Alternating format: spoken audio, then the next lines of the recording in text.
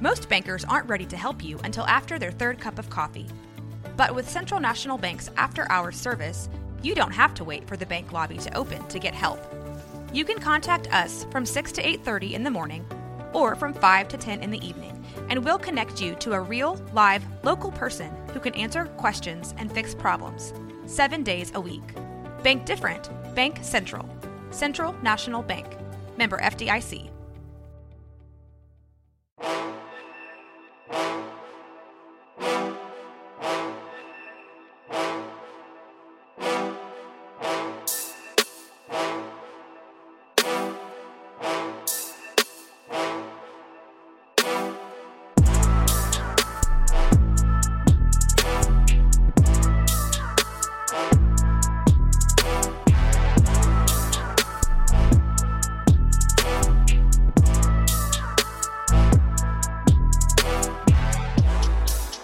Hello and welcome to Dave and Marlow, a Blazers Edge podcast about the Portland Trailblazers and the NBA and all kinds of good stuff. I'm Dave Deckard, here together with Marlow Ferguson. And wow, Marlow, since we talked last, the playoffs have halfway resolved. Let's start in the West. The Denver Nuggets swept the Los Angeles Lakers. The Lakers made a really good run at the Game 4, the deciding game. It came down to LeBron James, ball in his hand, last shot, didn't make it. Denver celebrates going to the finals for the very first time in their history. 10 seconds later, LeBron James says, you know what, I might retire. And all of a sudden, everybody's talking about LeBron. Now, there are mixed feelings about that, but let's start here. Do you think there's any way that LeBron hangs it up at this point? I don't know. He still a great player that I think when you look at his numbers, you know, if anybody else had done what he did in the postseason, I think you'd look at it with a lot more appreciation. But since it's LeBron James and he's got that such a high standard, you know, people kind of look at it and they say, oh, he's declining. He didn't play up to standards and things like that. I thought he played well. I thought he played a little bit passive in that second half, you know, to go for 31 in the first half and finish with 40. You know, you can't take anything away from that. But it's tough, you know. And if this was his last game, I think I'm not going to look at it and say he came up short. I think he had an excellent series, excellent game. So all things considered, it was a fun series, and you know, hopefully you see him back again though. I think if he quits, it's not because he's tired of LeBron. I think he's tired of the stuff, is my guess. You know, that team was a soap opera all year long. Denver deserves to be where they are, but you'd think the Lakers could win at least one game. You know? And it's like, I don't know. It just feels like some kind of mental, emotional weariness. And keep in mind that LeBron doesn't know anything but his team. You know, everywhere he's been, the spotlight has been bright, the expectations have been high, and it's all centered around him. He's supposed to have Anthony Davis with him, who's been up and down, in part, I think, because the spotlight is upon LeBron, and AD was the same way, right? And it's hard to adjust. But it just feels like LeBron is walking down a really wide road, increasingly by himself, without even realizing that on a side street there's help, and there's a different kind of basketball to be played, but he's never done it in his life. And I'm not sure that it's ever going to be his role to do it. So I just think as he goes along, it's going to be like, I increasingly can't carry this. All I know is how to carry this. It's not going to work. And there's all this drama around me because I can't do it. I can see him walking away from that, but I'm sure it's not time for him to walk away from basketball. Yeah, it's weird. You know, the more things change, the more they stay the same. Like I remember having this same conversation with LeBron and his teams 15 years ago, you know, 2009, 2008, sometimes he just doesn't have the help that he needs. And he's at a point now where, you know, he's almost 40 years old. He really shouldn't be expected to be, you know, the guy like that every single night. Like, Anthony Davis should be a little bit more consistent. I'm sure the Lakers probably couldn't have expected for D'Angelo Russell to basically play off the floor. And they targeted him on defense and made him basically unusable. So it's going to be a long summer for the Lakers. Not that I'm complaining about that. I think it'll be kind of fun to see them kind of deal with what we've had to deal with. But I think when they look back at that series, it shows they're actually pretty close. It reminded me a lot of that 2019 series with Portland and Golden State, where every game was close. It was a competitive sweep, but they lost by, was it 6-4? They had one game lost by 13, so it won't do it justice. But they played well. I think they can bring it back next year with a little bit different and maybe have a better result. Well, and to be clear, I would say I place 50% of the blame on the Lakers for who they surrounded LeBron with. Now, I think AD, it was a curious move to begin with. I mean, you don't want a backseat drive because they did win the title in 2020 with him. But like that kind of power forward-ish center thing, even if your power forward can go outside like LeBron, is always a weird thing. But I think they haven't got the right mix. I think they did fantastically, though, at the trade deadline. I mean, getting rid of Russell Westbrook, which was the huge mistake. And I think they did all right. So I think only half the blame goes there. I'm not sure LeBron, I mean, for all that he is, and he is certainly in the top 2 discussion for greatest players of all time. For all that he is, I'm not entirely sure that he's seamless in making the people around him better in any other way than this is blindingly the greatest player of all time, and therefore automatically on the floor he makes everybody better, sure.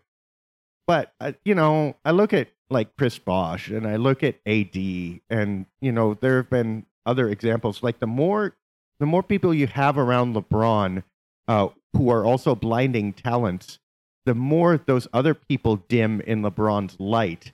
And again, I think up to now, no arguments, it's worked. But, he's 38, 39. Some of those other lights got to shine around him now. Yeah, I think that's well said. And players have said that before. Our guy Rodney Hood said it. Kevin Love's. They've gone on record in saying that there's a lot of pressure that comes with playing for a guy like that. And it's provided a question on if he's actually the team better than everybody thinks he is. So this is a discussion to be had about that. And I look back at that series this past week. CJ used to say it's a make or miss league, and the Lakers just couldn't make shots down the stretch. Other than Austin Reeves, it was kind of hard to find a guy that could hit a 3-pointer. So, a lot of that stuff kind of comes down to, just being ready for the moment. So I'm on the side of LeBron there, where I think that, guys need to step up a little bit, but you can see both sides of it. And you saw it here, but to your credit, like exactly what you said, they were 2-10 and made a trip to the Western Conference Finals. So everybody can say that. So I think it's a successful season, all things considered, for them. Yeah, from where it started, it sure is. Now, 2 things are of interest there. I think one, illustrative to Blazers fans. I mean, LA couldn't hit the 3 all season. They resurrected that a little bit, but eventually it got to them, right? And this is what you got to understand about deep playoff runs. It's not just talent, right? It's talent that can produce under almost any situation. There are one of 2 things that happen. Either you're so good that nobody can get you in a situation where you can't excel. Like maybe you have weaknesses, but there's no way that they can overcome you or push you in that corner, right? Or you basically don't have a lot of serious weaknesses, because when you get to that level, somebody's going to Eric Spoelstra you. Somebody's going to make you do and win by the things that you do, if not worst, at least 3rd or 4th best. And your 3rd or 4th best plan has got to be series winning worthy. And this is literally true of championship teams. It was true of the Trailblazers back in Clyde Drexler's day. I mean, they ended up losing in the finals a couple times, but they lost honestly. I mean, they lost to a better team that was kind of unassailable. That team could not be pushed anywhere where they couldn't respond, whether it was Terry Porter hitting threes, Clyde Drexler driving down your neck, Jerome Kersey and Buck Williams beating you up, or if all else fails, if you left Kevin Duckworth open on that baseline for that little turnaround half hook, he was going to hit it. And by the way, Cliff Robinson and Danny Ainge are coming off the bench, so, it sucks to be you. That's what you have to have if you really want to talk going into the NBA Finals. You can't just add, God bless Phoenix, but you can't just add a player and have a bunch of holes and think, well, this player is going to carry me through. It doesn't work that way. Yeah, I agree with everything you said there. And you've kind of got me trying to kind of connect the Blazers to everything that kind of happens. And with this series, I think it kind of draws back to Denver too. We've got a chance to see them over the last couple of years in the playoffs, and it's just that team has so many weapons too. And Jamal Murray, he's approaching that top tier list of guys that when he's got the ball in his hands in the fourth quarter, you got a reason to be scared. And I just thought that their late game execution was just a thousand times better than the Lakers was. The Lakers seem to be a little bit discombobulated, kind of confused with their play calls and whatnot. So we've seen Denver up close and personal firsthand, and they're due. You knew it was going to be a matter of time before they made their big run. And they got Jokic, Michael Porter Jr., Jamal Murray, so many different guys that can punish you and take over a game. So I think it's well deserved and well overdue at that point. Yeah, and I guess advocates for keeping Damian Lillard would say Denver stuck with it, right? I mean, they didn't always have. They had injuries last year, and they had some lack of success before, including in 2019 when they got taken on their home floor by the Trailblazers in 7, right? So, look, you can see why people are saying, "Hey, look, they didn't get rid of Jamal Murray, they didn't get rid of Jokic, right? And now look what they're getting." The asterisk to that is, well, okay, but A, Nikola Jokic is young. B, Nikola Jokic is the MVP or next thing to it every year, and completely unique in this league. He's Giannis. I'm not saying Embiid's not right there. I mean, they're comparable. But Jokic, even Embiid, isn't exactly like Jokic. There's nobody like Nikola Jokic in the whole league. There's nobody like Giannis in the whole league. Can you say there's nobody like Dame in the whole league? Maybe in certain slices, but Steph Curry wants a word. Luka Doncic wants a word. John Morant wants a word. There's some other. So there's a slight difference there. Also, sticking with it, like you got to ride with the 5-year window, and the Blazers don't have a 5-year window anymore. They already had it. So it could go either way. But there is some value in that organizational stability, especially for a small market team like Denver. Yeah, and I think to kind of double down on that, I think it shows the importance of having not only superstar players, but superstar role players. And Denver, I think, has that to a T. We'll get to Miami and Boston, but Miami, they're the same way. Like, on paper, their roster won't jump out at you, but having superstar role players that can step up their play is huge. And Denver kind of reminds me of, like, I don't know if you remember the 2011 Mavericks with Dirk Nowitzki and those guys. Like, they just always had a run for you. They always had key contributions from, the role players and whatnot, and everybody kind of knew what to do. And they never looked nervous. And Denver kind of, they have that same kind of aura about them. And like I said, it's just, you kind of knew it was coming. You could see that from a mile away with Jokic and Murray, and you just knew it as they got older and their games coalesced more, it was going to work out. And they're right there at the doorstep now, and it's fun to see, even from the outside, even being a Blazers observer, it's fun to see how they managed to overcome that and get there. Pretty awesome. Now, last question on that series. Did you see Austin Reeves' superstar coming in this playoffs run? I did not. From the regular season, you knew he had some of that good stuff that could take you far, but I didn't really see that. And, he's going to get paid very well for what he's done, so I'd love to see it. Absolutely love to see it. Restricted free agent. Let's see how long it takes the Lakers to trade him for the next Russell Westbrook. For Fred VanVleet or somebody. All right. So you got the East now. We thought this was done. A week ago, this was over. Miami led Boston 3-0. Ha-ha. Yay. Playoff Jimmy. Poor Jason Tatum. Goodbye, Jaylen Brown. Now, all of a sudden, Boston comes back and wins 2. Now they have the big one, the road game in Miami on Saturday. It will be today as this releases. What do you make of what's been going on in this series, and how have the Celtics bounced back? I think the biggest thing was just the shot variance. I think all postseason long, Miami's been able to hit a lot of shots that I think I read in the first round when they played Milwaukee, they had a 10% better chance than expected in terms of making three-pointers, so they were getting a lot of luck with that. And you sort of knew they was going to drop eventually. And now Boston's starting to get their three-pointers to fall too. So I think that's been the big thing is it's just make or miss a lot of times, and they've found some different avenues they can go to. I think they've gotten Grant Williams and those guys more involved. And Boston, credit to them, they don't really have the same aura that they had last year. Under I'm a Udoka, but they do adjust, and I like the adjustments they made with Robert Williams and whatnot. And I think they're going to end up winning the series. Yeah, again, the importance of a plan B, although in this case, a really extreme one. You think Boston's going to win this?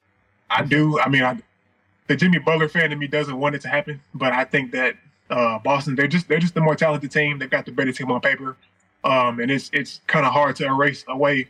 I think Boston was one of 3 teams that had a top 5 offense and defense.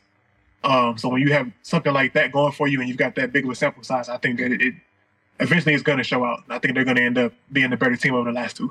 Yeah, last week when Miami had just won the first one, I revealed that I kind of wanted to pre-series bet on Miami to win the championship at this point, now that they made it to conference finals, because the odds were really good. But I have no idea how to bet. I don't even know who to call. So, and there's no local bookie here in Boise, Idaho. Here, so could have driven to Las Vegas and put down $1,000 on the Heat and paid off the mortgage. Anyway, too late now, obviously. So I think Miami's still going to win this just because of repetition. I mean, that's the problem going down 3-0. It's not that you're not a quality team. It's not that you can't come back, but you got to do 4, right? And that's hard. But, also of note, it's the inverse Lawler's law. Instead of first team to 100 wins, it's last team to 100 wins. I mean, the only game 1 had both teams in the 110. Every other game has had the loser hovering around 100. Boston scored 105 in game 2, but 102 in game 3, and the Heat didn't even crack 100 in games 4 and 5.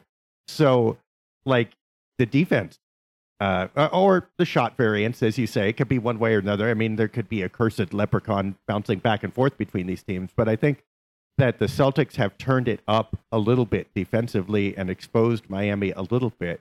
As we say, Saturday is the key one, although I wouldn't put it past Jimmy to, even if they lost Sunday, to just put a pie in Boston's face on Game 7. I mean, how tragic would that be? Yeah, we won Game 6. One more at home and we win. And Butler goes, no, right in front of your fans. That would be so Jimmy. But we'll see. It'll be really exciting for sure if they win, tonight from our listeners' perspective. Yeah, he's already pretty much guaranteed to win twice already. And he's got a body of work to where when he says something, people are going to listen. So I think their best chance is going to be Game 6 in Miami. But I want to ask you, so I went back and looked at the last team to force a Game 7 after being down 3-0. And I'm pretty sure it's the 2003 Portland Trailblazers. Yeah. And then they so close to winning it too. Do you remember a lot about that team? I mean, they came close, although there is an institutional amnesia, honestly, about that entire slide, because that's exactly when the transition to the Jailblazers was in full swing.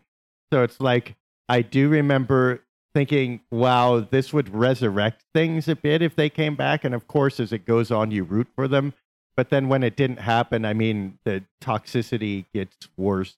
I mean, obviously, burned-in Blazers fans mind much more is the fourth quarter collapse in 2000. I mean, because the Blazers were down, I believe, 3-1 in that one and came back. And it's okay, Game 7, going to win this. 12 minutes, going to win this. Bite me, Lakers. And Lakers no, you don't bite me. I don't bite you. You bite me. Right? So anyway, yeah, those were sad. It was weird with that team. And here, too, I mean, we can relate this to today. Look, the people who say, I want Damian Lillard no matter what. It does sound kind of like a pacifier. Okay, here's your binky. As long as Lillard's here, it'll be okay. But I get it. Because I remember even those successful late 90s, early 2000s traveling all-star teams. And yeah, wanted them to win. And yeah, it would have been great. But I will confess to you, it did not feel the same. It did not feel the same as Drexler. It did not feel the same, even though I was tiny, as the spirit that swept through Portland with Bill Walton. It was, I don't know. And maybe that says more about us, because I think I'm a huge Rasheed Wallace defender. Huge. And even some of the stuff Bonzi did, okay, I don't think it was the worst stuff in the world. It just seemed like at the time. There was a lot of soul searching that Portland needs to do about how they parsed out their relationship with that team. At the same time, as a fan back then, it was going to be a championship, but there was something missing in it just because of that public relationship. So I get the Lillard love and how people want a championship with Dame, that would be the ideal story. The question is whether they can actually get it. Yeah, I think that's well said. I don't know if I got anything to that, but I see both sides of it. I think there's it's almost like a 50-50 split. It almost seems like with people that want Lillard gone and people that would rather see him, go away. I think for me, I'm still on the fence that I think I'll always be a pro Lillard in that sense. But the win now trades that we've talked about, has it ever really worked? I think is the big question. We've tried that 4 or 5 years in a row, and all we have to show for it is 3 playoff wins. So I don't know. It's difficult to pick a side on that.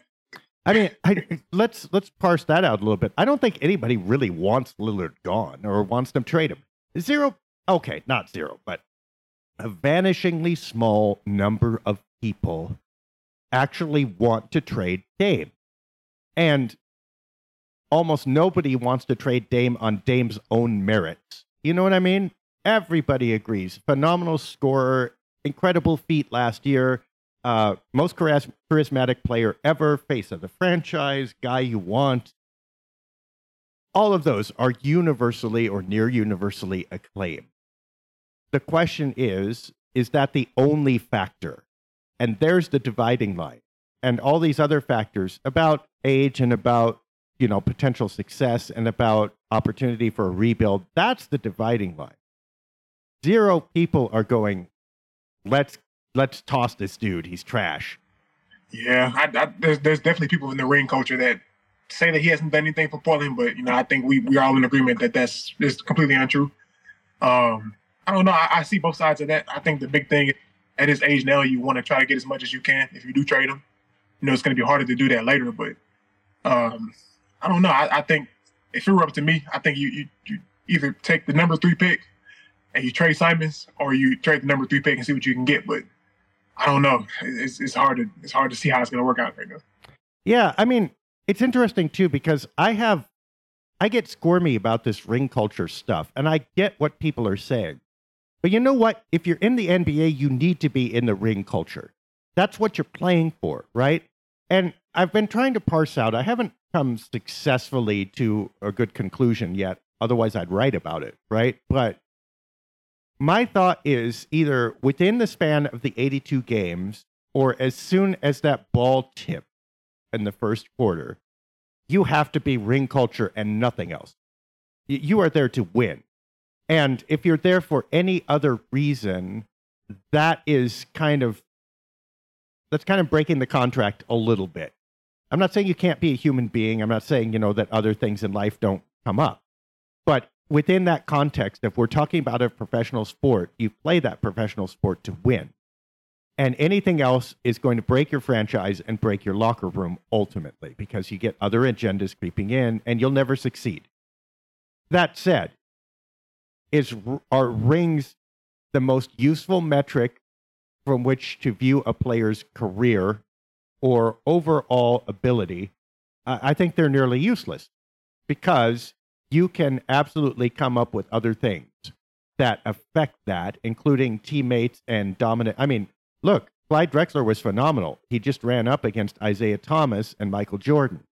And those two things were insurmountable at that time. Doesn't mean Clyde was any less of a player. I think there are basically 3 people in the history of forever who are really can be accurately judged by ring culture, and that's probably Michael and LeBron and Bill Russell. That ring culture is accurate for gauging how great they were. Everybody else, it's completely hit and miss. Yeah, I think people sort of forget that only one team wins a championship every year. And you look at it, there are so many teams that have never won a championship, have never made the finals. This is Denver's first ever finals appearance. So I think to say that they were a failed franchise for that, I think it's kind of unfair to say. And just thinking about Lillard with his legacy and whatnot, I don't know. I sit back and wonder sometimes, has he really done exactly what we expected or more than we expected? And for him to be able to do what he's done with no all-star teammates since 2015, I don't know. It's hard to say. Like, do you think that he's done exactly what we expected? Do you think he's kind of overachieved or underachieved with what he's had? Or Yeah, I mean, it depends on what. Well, let me say this too: that only one team wins a championship. Completely accurate to say in the summer. Yep. If you tell me that in the third quarter, I'm gonna bench you. Right? You know what I mean? And even post game, like I have some qualms about that. So again, it's all timing, right? It's all what the context is. And the problem is, I think people want to jump context both ways. I think there are players who just kind of shrug and give up on the season or give up on a game. And it's like, hey, you know what? We are who we are. And that's who we're always going to be. And I'm here collecting a paycheck and writing out this wonderful career. And it's like, well, okay, respect, but you need to go and play alongside LeBron, who doesn't do that. And then you can have that attitude and it won't matter, right? But then there are other people, sports talk wanks and stuff like that, who just go, rings are everything, and he doesn't have a ring, so he sucks. It's like, no, you also need to go somewhere else. Has Dame done what we expect? Look, again, what's your context? You got a 6th pick overall in 2012. 5 players were selected ahead of him. And for the most part, I mean, look, Anthony Davis, sure. Michael Kidd-Gilchrist, you have to look him up, right? Bradley Beal, yeah. Deion Waiters, again, no.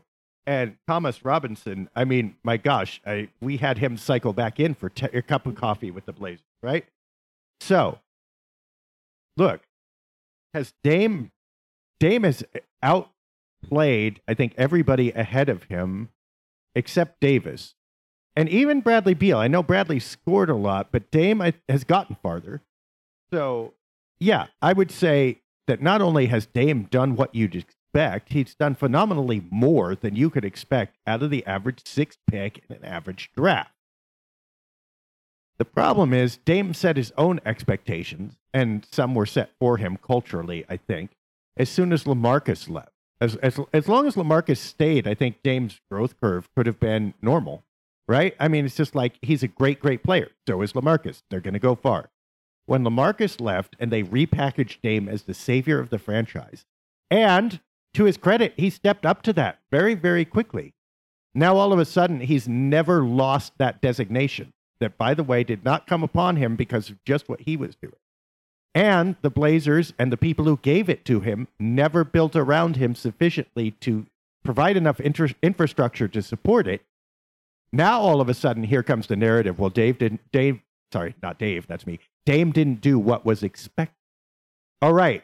Well, at what point, though? What point in time? Last one. So 2012? Sure, he did. 2016 and 17? Well, maybe he fell short of what people were saying about him then. 2022? Oh, hell yeah, he did. 32 years old, scoring 32. He scored his age. He scored 32 points at 32 years old. That's way more. Show me someone else who's doing that. So, yeah, it depends on when you ask and how you ask, but I think it's worth noting that when you say no, you're talking about expectations that were put on him more than the ones that grew organically. I agree with that 100%. Looking at it like that, he's definitely got kind of thrown into the fire a little bit. And he's found a way to outpunch his weight. I'm thinking back on a lot of his series, other than the 2018 Pelican series. I think that every other one, I think you can say he either won it or he went out swinging in a loss, and maybe you didn't expect him to win that series. So it's kind of fun to think about. I kind of wonder that from seeing people talk all the time about he didn't win a championship. He hasn't had as much success as, some of the other guards in the league and some of the players in the league. So hopefully they give him one more chance. I think it's going to be kind of fun to see if they decide to trade that pick or if they can, get a little bit older or what they do. But I'd love to see them go one more run and then try to find that perfect balance between kind of trying to win now and win later with him. I think it's doable, even if a championship isn't, the end result per se. Well, and that's really interesting because the hot debate swirling right now. Now we've been through trade rumors season, now we're sitting and taking stock of all the rumors that are coming out because there's literally no player who's been mentioned in the entire league that's even vaguely possible who hasn't been connected with Portland at some point. So we've got all the possibilities on the board. And what Blazers fans are saying right now is, what? That's it? I mean, we were talking Joel Embiid like a couple months ago, and now you're telling me we're looking at Wendell Carter Jr. for the number 3 pick and Anthony Simons? What? So here's the big question. What do you think that number 3 pick is really worth? I mean, is it enough in itself to pull a superstar? And here's the thing, too. Can the Blazers get value in trading it that would be better than the value they get by using it? Based on what I've read this week, it doesn't seem to have as much value. If we're talking about Wendell Carter Jr. and Gary Harris and guys like that, with all due respect to them, the Blazers probably expected, and the fans at that too, they probably expect to see something a lot bigger. And on the Woj pod earlier today, they talked about how they were trying to trade for a pretty elite player. So I think that's a pretty low step compared to what we're kind of expecting. I know there's been some names, you got Pascal Siakam and Jaylen Brown and guys like that I feel like you're gonna have to trade in order to get that, trade the number 3 pick in order to get them. So I don't know. I felt a lot better about it a couple weeks ago, but I don't feel as bullish about what's going to be what the return is going to be for it now though. All right, I'm going to name some names for you, and then you can tell me yes or no whether you do it, and it would be like number 3 Simons or whatever. But also, I should say this. Here's how the fan mind works, because I hear a lot of this. So, like, Blazers fans, talk about trading it, right? It's like, if it was the number 6 pick, and all things were equal, they would be saying, well, the Blazers got number 6. It's, the Dame was at number 6. We can get a great player. Then you got the number 3 pick in a deep year, and you're going like, well, no, that's not, we'll be better off trading that. We got Dame with number 6. He's literally the guy you're trying to preserve. So I get the timing issue, but yeah, I think that's actually a pretty high value, that pick staying here and being used. But let's assume we got to trade it, and let's assume we got to package Ant with it for salary purposes and probably some other players to gather the kind of person we're talking about. So we know Embiid's always on the table. Jaylen Brown, sign and trade, I would assume. Or, we'd have to figure out how to do that. But would you take Jaylen Brown for that package? I'm saying yeah to that. I'd take Jaylen Brown, yeah. Okay. Pascal Siakam? I felt a little bit better about it a couple months ago, but I'm like 50-50. I would probably lean no, just because of like what I talked about a couple weeks ago. He's going to be 30 years old by the time the playoffs come around next year. And we've seen his production kind of decline a little bit. I think there was a long stretch between like December and like mid-March where he was like number 1 in minutes. And, the production just wasn't there as it was earlier in his career. So I'd be kind of worried about that. But there are a lot worse things you can do. So I wouldn't mind that either, though. Yeah, I think I'd do it. I mean, they've been playing him at center. They've been playing him in weird positions and expecting him to do way too much. And I think he'd fit in great with Dame. So if you're going to make a move, I'd make that one, I think. Let's assume, I think Jimmy Butler's off the table now, don't you? I mean, I don't think you could get him anymore. He's untouchable now. If he wasn't our... Need to use that playoff game. Draymond Green, we wouldn't consider for that package, I assume, because that would be absolutely ridiculous. Yeah. So here's an interesting one in the middle, though.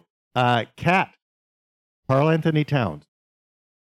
I'm leaning a big no in that sense. He's got a monstrous contract, and I think we talked about that before too. Like, I don't really think that he can be your number 1 or your number 2 guy if you're trying to pursue a championship.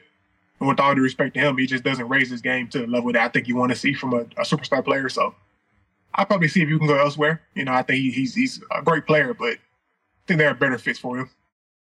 Yeah, I would say, no. Karl Anthony Towns will be the kind of guy who looks great for about 35 games. And I don't mean the first 35. They're going to pop up here and there. But oh boy, you just don't. And to talk about playoff weaknesses, look, I'm not denying that he could win you a playoff game or two all on his own. He can. but oh boy, you're not going to want to depend on him systemically. There's a big hole in the wall there defensively, which again, next to Dame, not good. Nurkic. Nurkic is not a great defender in my estimation. People bring up stats that, whatever, but having watched Nurk for 7 years now, like, he just doesn't move fast enough and consistently enough for me to call him a good defender. But Nurkic would defend much better and does defend much better than Karl Anthony Towns does. It would take every problem the Blazers have and magnify it. So I'm a big no on that. I'm trying to think of who else is reasonably available that would rise to that level. That's the problem, is the list of these players is pretty short, right?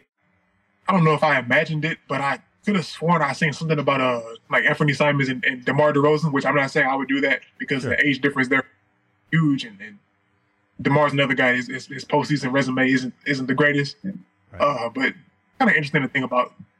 So if we're talking the pick and Simons for anyone from Chicago, no, that's you could throw that in Lake Erie. That's not gonna. You can go jump in Lake Erie after it, too. I'm not taking Zach LaVine. I'm not taking DeMar DeRozan for any kind of big package. And you know what? Even DeRozan, you got to play him at small forward here, right? I mean, if he comes in, you assume you have some guard left, because if you've traded Sharp and Simons for DeRozan, I think the Blazer fans will dismantle the Moda Center brick by brick right now. Yeah, your future is over if you do that. So I'm on board with that. I mean, and here's the problem, right? Once you take away those, you're window shopping at Tiffany's, right? You're like, Joel Embiid, look, honey, it's Giannis. Maybe I'll get you that for an engagement ring. And it's like, oh, you're so sweet. In the back of your mind, you're going, I can't afford that. Like, I'll go to Zales and I'll get something. It's 3/4 of a carat princess cut. She'll like it anyway. And it's like, this is the problem with the Blazers. Like, okay, once you take out Giannis and Embiid, it gets pretty bad pretty quick. You're going, oh, come on, Siakam. I hope that they have a discount on my, boutique jewelry store here, because otherwise, we are mass market here. And the problem is, this is the thing, is that currency doesn't scale, right? The third pick is the third pick almost no matter what, give or take who is taken there. You can't get change for it. Well, I guess you can. You can get the 11th, but, you can't make the third pick into 2 and pay less. You're paying the third pick. You can't divide Anthony Simons or rent him out for half the year. These assets are literally gone for the trade you make, and they're not coming back. I think Portland is bumping up against that reality. Yeah, and it's going to hit them too if they don't figure something out. And I think you said it a couple of weeks back. The timing of it is just always just a little bit off. The guys that Portland could potentially get, you always either get them where they're it's used goods. Where Siakam, he's already played 7 years with Toronto, and other than Jaylen Brown, I don't know. It feels like everybody else has kind of been there and done that, and maybe they don't have as much left in the tank. So I don't know. It's going to be very hard to kind of navigate between not giving away your entire future, but also still putting a championship contending team around you. And for that reason, I think that I'm almost kind of just taking somebody at number 3. If you can get Brandon Miller at number 3 and trade Simons, you can run out a pretty big, versatile lineup. So, I don't think that's the worst case scenario. But it'll be fun to see how it plays out, though. Well, and we do realize, folks, that trades can happen later, too, right?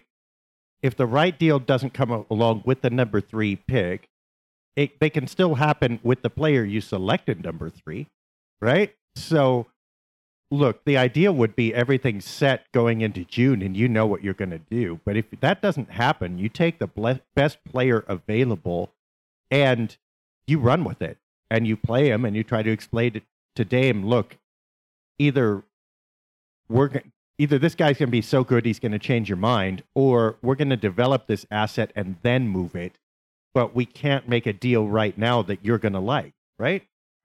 Yeah, I think you just got to keep every option open. And they've got number 23 pick too, so you just got some leverage there. And I think this is a much better position to be in than we maybe previously thought with the number 6 or 7 pick. So just hoping for the best, but I don't know. It's going to be tough. There are so many unattainable elite players but also I think everybody else under that, you don't want to give up too much. So it's hard to say at this point. So here's another possibility that has come up, Lou, which is trading down. And we've heard Indiana and we've heard Orlando. And let's not worry about, let's assume something decent is coming back for that.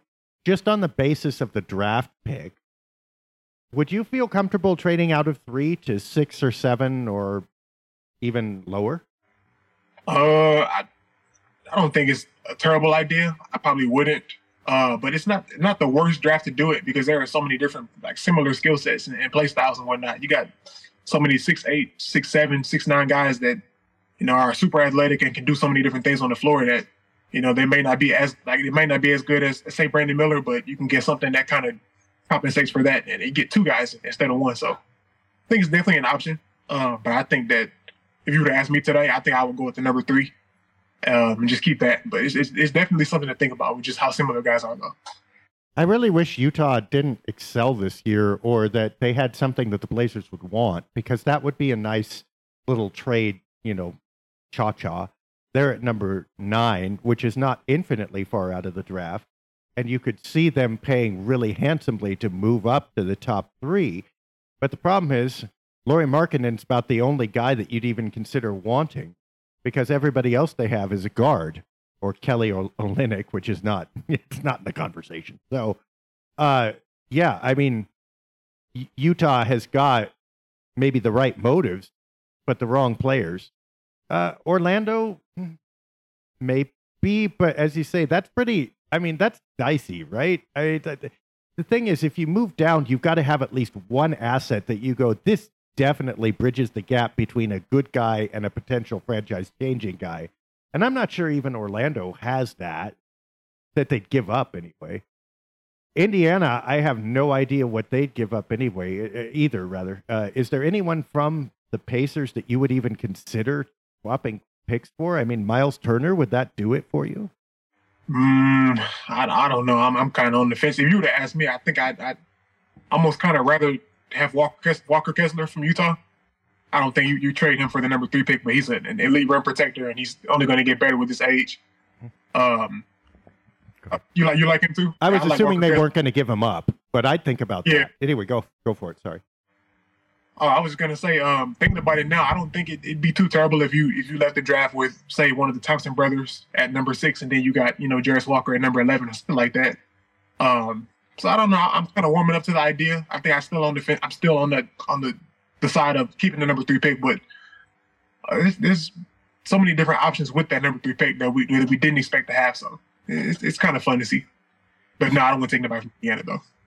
So yeah, you wouldn't. So if Indiana came to you and said, Miles Turner and number 7 that they have for Yusuf Nurkic, maybe Keon Johnson and number 3, would you do that?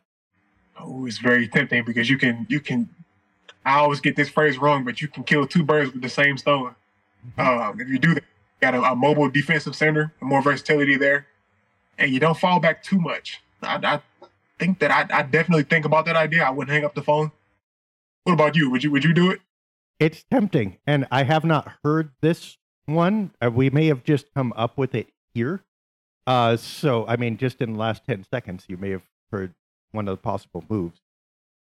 Turner's got 2 years left on his contract at $20 million or 21, and then it declines to 20 next year. So the contract is right. You're not paying him much more than you're paying Nurkic. You can still fiddle around with the luxury tax. He's 28 years old, which is fine. I mean, right, he's right in the gap, same gap Nurkic is in. I think he improves the Blazers athletically. If you're going to trade the number 3 pick and you really don't think that player is going to help you, you could do a lot worse. That would be a way to split the middle. You know, you get one young lottery player, especially if you like someone at Indiana's level at the number 7 pick. If you're going like, okay, there's this guy that I really like that I think, you know, Brandon Miller's better, but this guy will be a future in Portland or have a future. And Miles Turner helps me right now. It would be an elegant way to kill 2 birds with 1 stone, as you say. I think it's actually a well thought out trade for you to come up with that in 10 seconds, just because of what it does for the win now and the win later. So it's definitely fun to think about. I think it's definitely a Blazers kind of move. You know, there's not really many home runs to be hit for the Blazers at the number 3 or in general, just because of them being such a small market and not really having all of the resources that other teams do. So I think it's definitely a Blazers type move. I think it would signify to Damian Lillard that you are thinking win now without sacrificing your entire future. And if you can do that trade and still keep, leverage to Trey Simons and guys like that, then I think it's definitely something to think about. So I think it's a good trade. So we shall call that the Dave, if they pull the Dave trade. There we go. All right. Well, oh boy. So our consensus is that, you know what, as much as Blazer fans want it to be, and it is worth a lot in trade. It's worth, I mean, we're talking about significant names here, sure. But number 3 alone is not enough to pry a super elite player. And the number of players right below that level is rapidly dwindling to Pascal Siakam, right? And a couple others that people are going to try to sell you are at that second tier, but aren't really. So is that our consensus that, yeah, it's worth a lot, but there's not the right stuff to buy with it? And so it might be worth more executed or in kind of a hybrid trade. Is that where we landed? I think we're pretty much on consensus with that. Other than Brown and Siakam, it's kind of hard to envision both sides seeing it as a beneficial trade. So yeah. I think we're both on the same page with that. Yeah. Yeah, you got it. Okay, so we'll have asterisks for Jaylen Brown and Pascal Siakam. Everybody else is either a no or can't get them at this point. Much. With also the trade down being to Indiana. I guess we didn't check Orlando, but we've been through that, right? I mean, that's not enough. It's the Hakeem Olajuwon problem, right? Or Ralph Sampson, whichever one of them was traded for the draft. The draft pick was traded for like 5 good players, and then regretted that for years. It's the same thing. Okay, so of consistent buzz in the Blazer universe, of course, is still what Dame is going to do. I don't know that we know anything else new here. It's like, is this just going to be in the washing machine? Now, admittedly, I wrote a couple of summary pieces this week about this issue. But part of the frustration is that both sides are right about the point that they are making. But neither side agrees on which point should be decisive, right? It's like one side's arguing that, Kentucky Fried Chicken is great for dinner. That's fine. Another side is arguing that Subarus are also good to drive. That's fine. And they're trying to make a decision.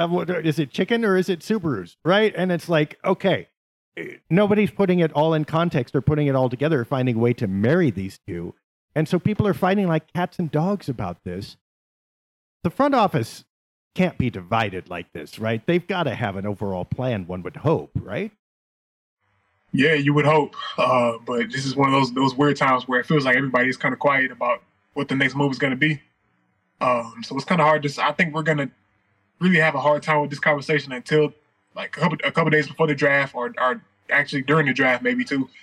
So I don't know. It's hard to say. I think we've kind of had the discussions with what we're going to do with Damian Lillard and who they're going to bring on board. But I was thinking about this too with the Siakam. Isn't he on like a 1-year like expiring deal too? Yes, he is. So like it's already kind of similar to Jeremy Grant then. So if you dodge lightning once, now you got to dodge it twice with Siakam. And my question now is the situation in Toronto that much worse or better than Portland? So it's going to be tough to see how that plays out too.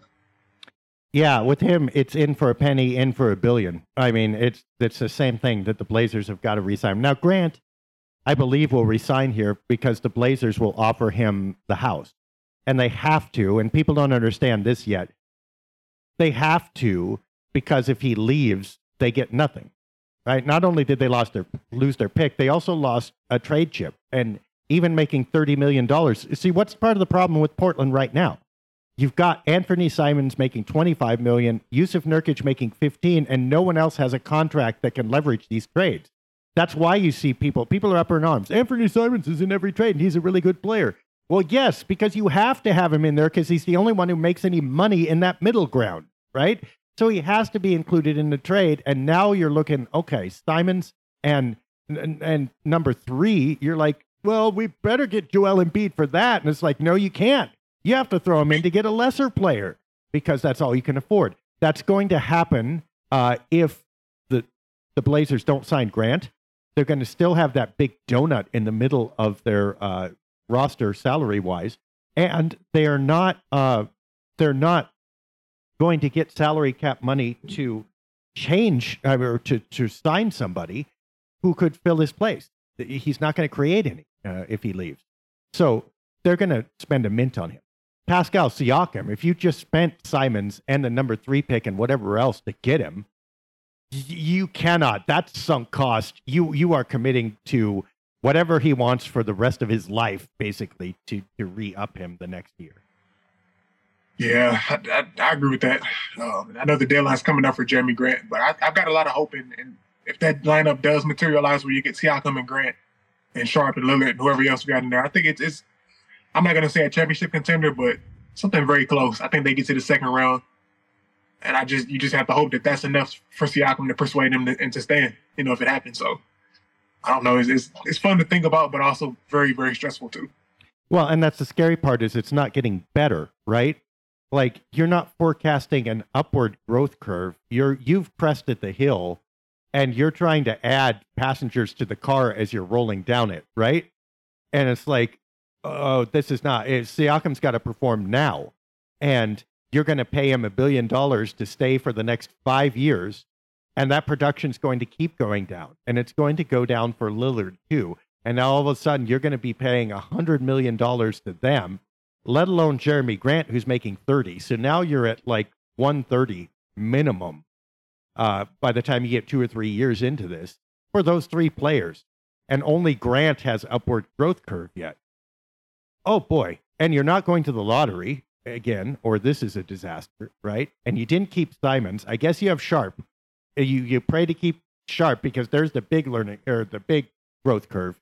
So Lillard, and you hope Sharp is a superstar, Siakam doesn't diminish, and Grant stays steady. That's a lot to hope on. I mean, is it more to hope on than drafting number 3? Maybe, maybe not. There's hopes involved in that too. But oh boy, the desperation is dripping from that plan. Yeah, I think it's going to put a lot of pressure on the Blazers front office to ace every other test that they have, whether it's undrafted free agents, mid-level exception in future years and things like that. They've got to be able to ace that if they're going to tie that much money into 3 or 4 guys. So I got a lot of confidence in them based on what they did with Shaedon Sharp and Jabari Walker and guys like that. But it's going to be tough. They got another test coming up again, just a couple of weeks. So I think I feel like it's a lot of pressure on them. Well, and here's the other thing. It's like in those scenarios, like people say, well, the Blazers can get a mid-level player. Well, first of all, no, they probably can't, or they have to be very careful because their $11 million mid-level player, or it'd be like 8 or 9 because they're over the tax. You can easily quadruple that with luxury tax penalties. So now you're paying $30 million for an $8 million player, right?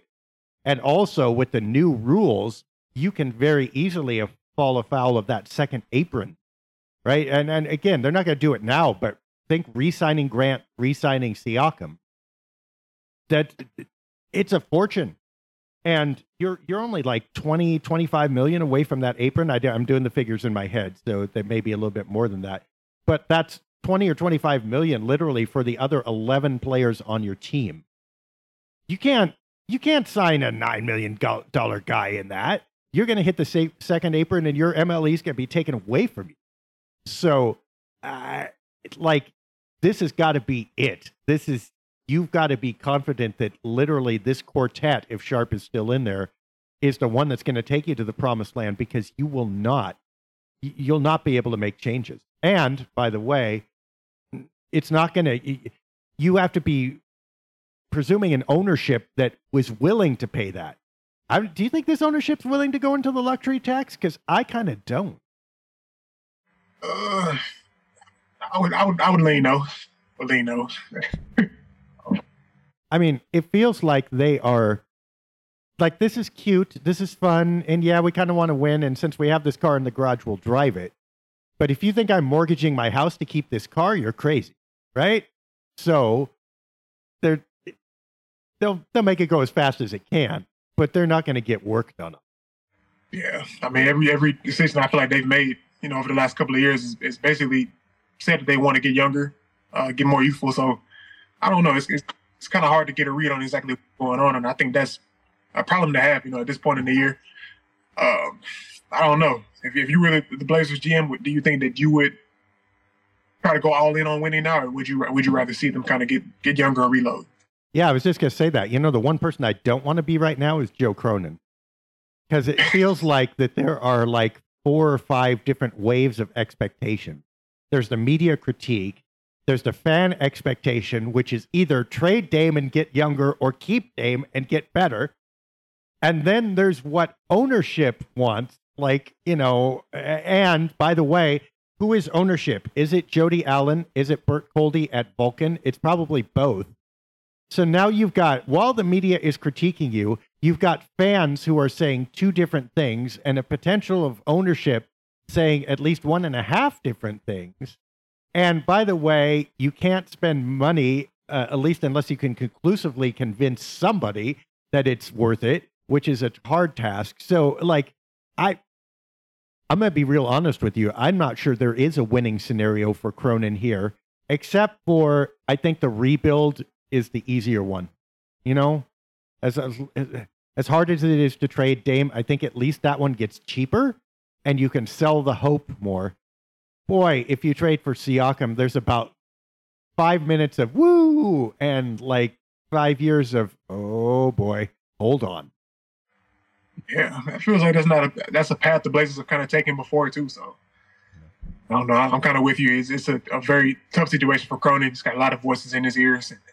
I think it's tough. I think he can maybe win some support if he does trade Dame and he trades him to a winning team and gives him a chance to win a championship. But I don't know. I'm kind of with you. I wouldn't want to be in their shoes right now. I don't know. It's tough. It's tough to kind of think about. Here's one more question on this trade thing. Bill Simmons brought up the possibility, I believe, of the Blazers actually trading Damian Lillard to the Celtics or Jaylen Brown. Would you do that? I don't know. When Lillard was talking about guys that he thought moved the needle, the first name I thought of was Jaylen Brown. So I think it'd be kind of counterproductive. But I think Brown definitely has another level he can reach. It's been kind of tough for him as a number 2 guy.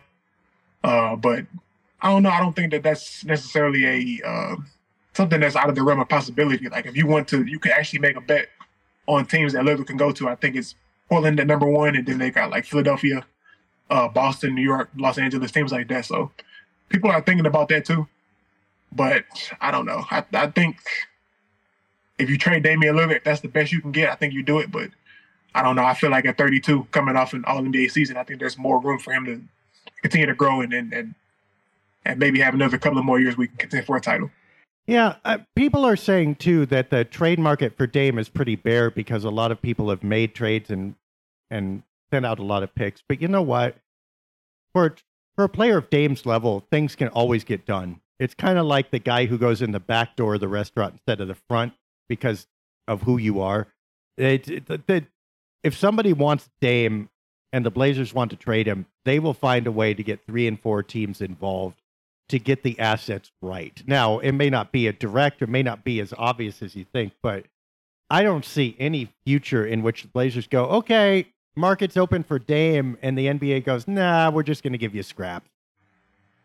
Yeah, I don't really worry about it because not only are there always going to be superstars that play with other superstars, but there are also always going to be, I think, GMs that are willing to bite the bullet on something like that. I think there's a reason why you got guys like Russell Westbrook that still get paid upwards of $40 million, and teams are still trying to figure him out. Or a guy like John Wall, things like that. So I think that somebody's always going to be willing to take a chance on that, even as he ages. And Dame has so much respect around the league, from different star players. It wouldn't be out of the realm of possibility to see him with Los Angeles, with LeBron James and guys like that. So that's I don't think I really worry about that. I think what I worry about is what team is paying him as his contract continues to balloon as he gets older. So I think that's more the worrisome problem right now. Yeah, and that's the argument I made about, on the pro trade Dame side in my article was that, and I think this is real. He scored 32 this year. If he drops to 25 next year, and 25 is an enormous amount of points to score in this league, okay? But if he drops 7 points, it feels like that's kind of a disaster for his value. Now, you can parse, like, okay, is he playing more of a team game? Has he got more talent around him? He's pulling back? Sure.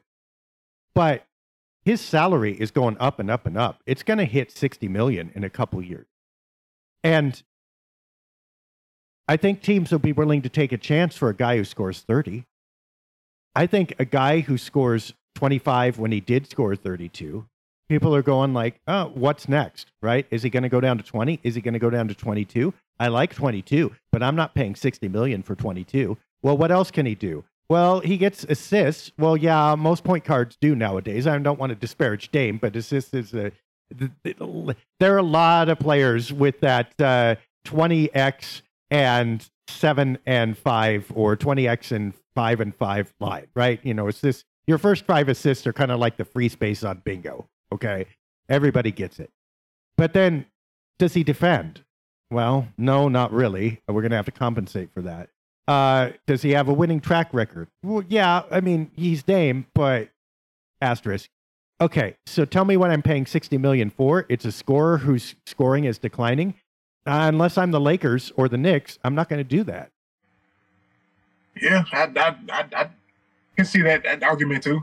I'm kind of on like a little bit of the other side where I'm thinking like he's even at 33, I think he's still going to be capable of doing things that 95% of the league can do. He's got a game that, other than the quick first step and the athleticism, I think the world-class shooting and the intangible factor that he brings off the court, I think you can kind of make that case for it too. But I think both sides have an argument with that, as they do with all things. So yeah, I'm not worried about it with 33. That's next year, right? I mean, I think that's why you trade him right now, right? But I'm saying he goes through a full year, he scores 25. Is his value next summer, with the ballooning contract and the extra year and now declining statistical production, is his value next summer as high as it is this summer? I would say no. And I would say very soon after, if that continues at that level or continues to decline, his value is not going to be great at all. And this is, I think, the argument that people are making for why you need to trade Dame, because if you're going to do it, it's not a thing where you can wait 2 years and then decide to do it. You will not get the same return. Yeah, I see that too. I look at it kind of similar to the whole Kevin Durant situation where he was 35 and we were willing to give up multiple draft picks to get him. So, I think until people see it, I think there's a front office out there that's still going to believe that he's still a bit younger than maybe you think. So, I don't know. I'm kind of on the fence about it. I hopefully there's a situation where you can win now without having to give up your assets. So it's hard to say though. Yeah, I mean, I want to be on your side. I will hop into your vehicle and you can drive us. That's fine. Before I do though, I mean, I would say that there's a huge difference between Durant and Dame, like 8 inches of height to begin with, and one of those generational MVP talents. And Dame is great, but he's not that. And his game, here's what I worry about specifically. That step, that quick first step, because that's the basis of his 9.6 free throw shots per game, right? And he's shooting like 90%. So that's if that goes away, if that even gets slower, he's not drawing those fouls in the same way. And players are now able to play up on him more, which will also inhibit the three-point shooting. Now, I'm not saying he couldn't move off ball or do a lot of other things. I'm not saying he couldn't pull it out of his bag now and again. But if you're talking about the machine, the all-star, the all-NBA player, I think a lot more is dependent on his athleticism at this point than we think. And as soon as that goes, I think he's good. I think he's very good. I will never say anything bad about Damian Lillard. But I don't think he's a guy that you mortgage the farm for and pay $60 million to without those aspects. Yeah, I think that's fair. You want to get peak value, I think you have to kind of do it now. And based on what Lillard's been saying, I think he said this past year, this is the best that he's really ever felt. So, I think if a team is that, you got to file that away and think about that when you make that trade offer. So, yeah, if there was time to do it, just like everything else with the Blazers, I think the time is now. So, I don't know. It's hard. It's tough. Well, and the reason to bring this up, and then we'll close, is that, okay, because people say, well, the draft pick, it's totally speculative, and you don't know what that player is going to do, and there's a lot of ifs. And you're right. And there's probably more ifs in that direction than in staying the course. But there are a lot of ifs now in staying the course, too. This is not 2018. Again, we just mentioned Pascal Siakam, who I think is about as good as you can get, and both of us would probably do that deal. There's ifs with Pascal, whether he stays, whether his production stays high, whether he can fit in with Jeremy Grant. There's ifs with Damian Lillard that we just talked about, right?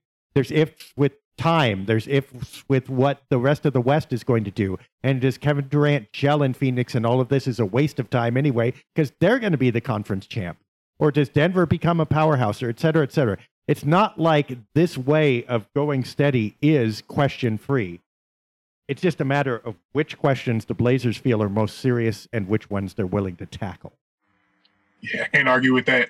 And I think another question is it championship or bust? We kind of talked about that, but I don't know if fans think that trading for Siakam is going to lead to a championship. So I don't know if expectations should be tempered or whatever happens. It's kind of hard to say because it depends on the fan. It depends on the observer. But I don't know if a second round appearance and getting back to the postseason, just getting back into relevance is enough for you, then I think there are options to do that. But it's hard to just envision a championship picture for this team without injuries and whatnot. So, well, let me ask you that then. We'll ask you that to close. Let's assume you're correct. The Blazers cannot win a championship, no matter who they trade for, because it's just not realistic. It can't happen. They can't get Embiid, and anyone south of that is not going to do it, okay? So we know they can't win a championship, basically. Do you still move that 3 pick then? For Siakam or Brown, you're saying? Or just in general? Yeah, anyone. Like, let's take Siakam. Let's say it's Brown, but they're not going to win a title because it cannot be done getting from here to there in Dame's timeline. Let's presume that what you said, somehow we have perfect knowledge that there is no championship forthcoming. No matter what move they make this summer, do you trade away the 3? And I don't mean like if you keep the 3rd pick. I mean like there's no championship in Dame's tenure by trading for a veteran now. You're going to trade for a veteran. You're going to get to the 2nd round, maybe to the conference finals if you're lucky, but that's going to be it. And then Dame's career is going to be over in a few years. Do you move that 3rd pick under those circumstances? I still do, because I think the biggest thing is just giving yourself a chance. You got to give yourself a shot at the dance and seeing what you can do, because you just never know how things break. We've seen with 2019, the bracket kind of broke for them in a way where Golden State and Houston had to play each other. This past year, you saw it where injuries and different circumstances allowed for a team like that it was just wide open. This is as wide open as the West has been. So I think you give yourself a chance, and having a guy like Siakam and putting him with Grant and Lillard, you're giving yourself a chance where you have 3 different all-stars on the court at the same time with another potential generational talent in Shaedon Sharpe. So all of that considered, you never know what might break your way. And if you are in position to take advantage of that, I think you try to give yourself a shot to take advantage of that. So I do. There you have it. Marlow Ferguson, trade the pick and Simons, and go for it now. All right. Well, I'm sure we'll have more to say next week. We'll also know who our NBA finalists are and have game 1 under our belt. So, do you think Denver's going to win it no matter who comes out of the East? I'll tell you this. I'm a betting man, and I've got Denver. So I got Denver. I got Denver going all the way. All right. Well, one of these podcasts over the summer, you're going to have to teach me how to actually place a bet. So there we go. For Marlow Ferguson, I am Dave Deckard, and we will talk to you next week.